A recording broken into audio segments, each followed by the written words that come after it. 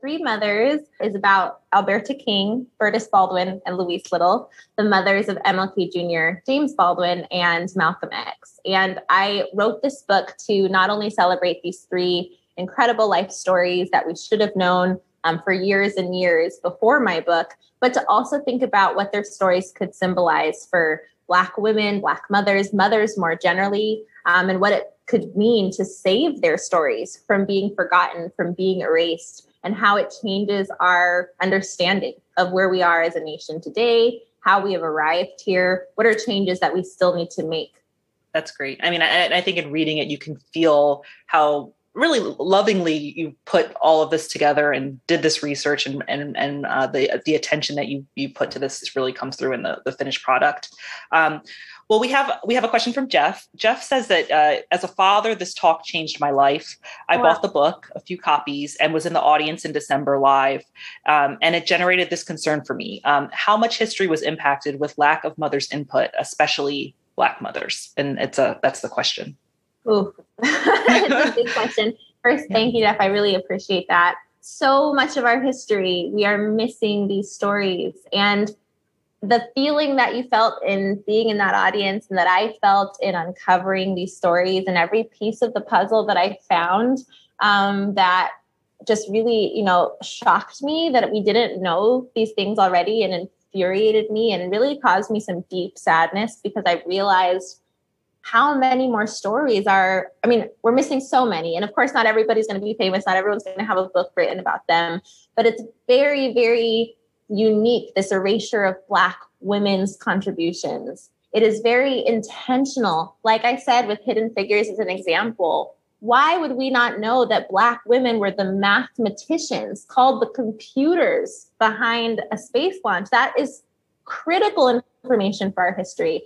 And for me to think as a young Black woman, when I was sitting in school, when I was a young Black girl, what that could have meant to me, to know that it was a part not only of, I could not be just, the first Black woman to do something, but that there was a history before me of Black female mathematicians and these brilliant brains. And even as much as, my parents educated me on my Black history and my African history, because even I have a privilege that many Black Americans do not have. I knew my connection to my lineage in Ghana, et cetera. So much of this history has been robbed from us. And it's a very strategic robbing. It's not a mistake. So that, just thinking from that perspective, we want to continue to uncover more and more stories of those who have been intentionally marginalized, intentionally oppressed, because the more we can correct our telling of that story and that history, the better we'll do moving forward. So these attacks on telling history right now, it's very strategic. It's not, again, a mistake. It's not something that people are doing unconsciously. We don't want to tell the truth. And we all need to reckon with that. And we need to fight against that. I think that it's really interesting in the book that you draw these parallels between what was happening in the lives of these three women and what we're seeing happening, play out in the news today, or have seen happen at other moments in history during their lives. I'm curious to hear how you think writing this book changed your perspective on the experiences of mothers currently, just how you think about motherhood today. Yeah, and this is something that I already knew was an issue. Going back to my mom, she would always say, in every place that we travel to, pay attention to how women are being treated in the society, how mothers very specifically are being treated. That is an indicator on how successful this community will be. And so I always carried that in the back of my mind. I was always aware that when I moved back to the US, for instance, that we weren't really giving mothers the support that they deserved. We certainly weren't giving them the celebration that they deserved. And therefore, the support was lacking. And there was this lack of understanding around the critical importance of the role. But in putting this book out there and even doing the TED Talk and speaking to so many different audiences around this, it is a dire situation for mothers. And whether that's on a personal level, where those who have come up to me and said, I am the mom who feels unappreciated in my household right now. I am the mom who feels unseen, to this national level of a crisis where we are fighting for weeks of parental leave, mere weeks. It's upsetting, and we should be embarrassed by that. These are things that should have been established by now. And I really do, and I say this in the TED Talk, I truly hope that within my lifetime, we can usher in a shift that starts with first saying, mothers are essential. We need mothers to be supported because they are holding so much of our lives together, our society together. Stay-at-home moms are performing some of the most important work in our country, and we are devaluing them. And not only that, we are making them feel bad about what they are doing. This really it's an issue that more of us need to take on. Going back to that very first question, why this is an issue for everybody to care about.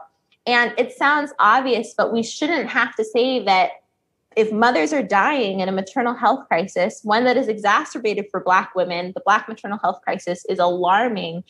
But generally, the maternal health crisis in the US is terrible. It shouldn't be this way. Mothers of all races are dying more than they should be. We need to pay attention to that. That's not only bad for mothers, obviously. It's not only bad for mothers if they have to walk away from their job during the pandemic because there were no supports in place to catch them. It's not only bad for mothers if they have to choose between being a mother or making money for their family. That shouldn't be put on their shoulders. There should be supports in place. We should have affordable childcare. We should have universal preschool. All of these things that impact mothers have ripple effects for the rest of us. So yes, it opened my eyes to just how alarming and how critical the situation we're currently in. Even though, again, my mom raised me to know all of these things, through doing this work, I've just now been kind of awoken to the need for people to open their eyes right now. And Watson has a question that actually kind of piggybacks on this, more than just thinking about how we can gain access to these stories. They want to know, what do you feel is the most effective way we can, as a people, change the narrative around Black women? If you have any specific examples, which I know you share some in your talk, they ask, how can I personally be involved in this work of changing this narrative? Great question. And there are levels to this. I would say definitely understanding the history of how Black women have been treated is very important. So again, it's a shameless plug, but read the book because I talk about not only these three women, but again, many of the goals that I had. One of them also was to explain tropes like the mammy and the matriarch trope and the Jezebel trope and the welfare queen and the strong Black woman trope, what all of these have meant in American history and what their intention was. And that is to say that anything Black women were dealing with was their own fault. That with the mammy trope, that we didn't deserve necessarily to be compensated for work that we were doing, that we deserve to stay within domestic work, and that we shouldn't necessarily be paid what that work was worth because we liked it, that we were happy to be the mammy, the Aunt Jemima who was smiling and wanted to serve her white family more than her own. The matriarch trope, that Black families have been separated from each other not because of systems that have made it so that, mass incarceration or so many other things that I could mention, but instead because Black women were emasculating their men. Or the Jezebel trope that justified sexual violence against Black women because that's what Black women wanted. They were more promiscuous. Even the welfare queen saying Black women are having children just to make money. So you have to understand this is a very long, ugly, painful history that we are dealing with as Black women day in and day out. And when people don't get that those are the burdens we are holding, years and centuries of being told that everything that's happening to you, the pain you're going through, is because of you and not because of policies we've voted for or the ways in which we've kept you from being elected or even being able to run for office or even vote. That's where it really begins. Like, take the time as much as you can to know how we've gotten to where it is right now. And then to really have a moment where you fully appreciate the incredible resistance of Black women and the ways in which we've continued to create life, despite the ways that people have tried to rob it from us, and the vision behind what Black women have been able to accomplish, what they have imagined for this world, because we can't accept the situation as it is right now, because that dehumanizes us. But we have pushed this nation forward to our vision in incredible ways. It's not only Stacey Abrams in Georgia, it's a long, long history of Black women saying, we don't agree with the system as it is now. So here's how we're going to help you see the world and the possibilities from our perspective. And you look at American history from that angle, and it is powerful. There is nothing like it. And therefore, you better understand why we should elect more Black women, why we should vote for them to help usher our country and continue to do it, but with even more support and even more backing, because without that backing, without that support, when Black women have been erased and misrecognized, misrepresented, we have still created incredible change. So now we're asking that we be heard, we be listened to, and that our energy no longer be spent on explaining how we got here, but instead on how we can do whatever's next and whatever's possible.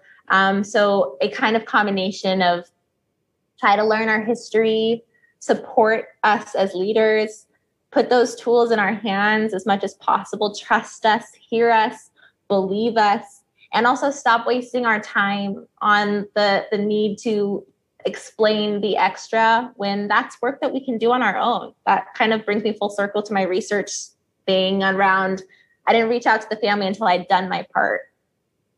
So yeah, I mean, even attending a conversation like this is part of doing your part. So kudos to you all. We're all starting today. That's doing your part to sort of to educate yourself on information that already exists out there. It sounds like beyond what we can do individually to educate ourselves and make change in this space. What can we expect from our government, to do more on a national scale, and then even thinking globally, what are some things that you would like to see so that we change the way that we as a culture think about Black motherhood? For this one, because I'll give a quicker answer than I have in me, because you can tell I like to talk and I can go for a long time. But in the book, the concluding chapter is entirely about what we need to do as a world and what are the lessons that Alberta, Bertus, and Louise's lives are teaching us about our next steps forward when it comes to policy, when it comes to actually even kind of this 3-level layer that I like to talk about, which is the interpersonal level is an important one. The conversations that we're having with each other and the stories that we're telling. When I, in the TED Talk, a little snippet where we have mothers who feel like they have to be selfless and that we celebrate mothers for being selfless. So even around Mother's Day, we say to moms, thank you for sacrificing everything for me and for putting yourself behind everybody. And yes, a lot of mothers have done that. And certainly if they have, we should thank them for that. But what we can start to do is shift that story and that thank you and say, thank you for doing everything you could do for us. And also thank you for still seeing yourself as a human being, or for representing yourself as a human with a full range of emotions, and for teaching me about my first life lessons, for being my first caretaker, for being my first leader, for being my first teacher. Like, those are things that I think more accurately represent mothering in a way that is sustainable for mothers, where mothers aren't going to burn out, where we're not putting all of it on moms and then reiterating it by saying thank you for putting yourself behind everyone else. So that's on like an interpersonal level. I do think those conversations can make a huge difference in terms of what mothers are even thinking is the goal of what we're trying to achieve and what we want to be thanked for. The second level of that is, in relationships, even beyond our households, and what we can, and I mean, like you said, in terms of Black motherhood, very specifically, this burden of like putting our needs behind everyone.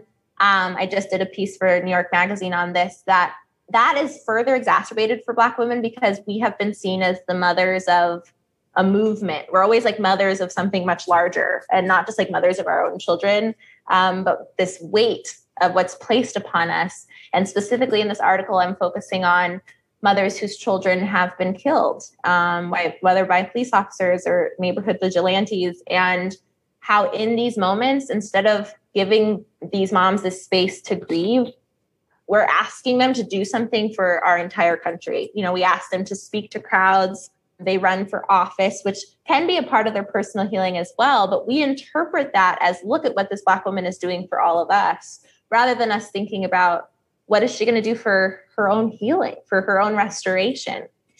So that's kind of the extra layer to that. And then thinking about it on a national level, what we're voting for, I think about what could have helped Alberta, Bertus, and Louise, and what we still need to this day right now. So to give a little bit more information on the women, Alberta King had to walk away from her job because the law stated at the time that married women were not allowed to teach. And she'd always had this dream of being an educator.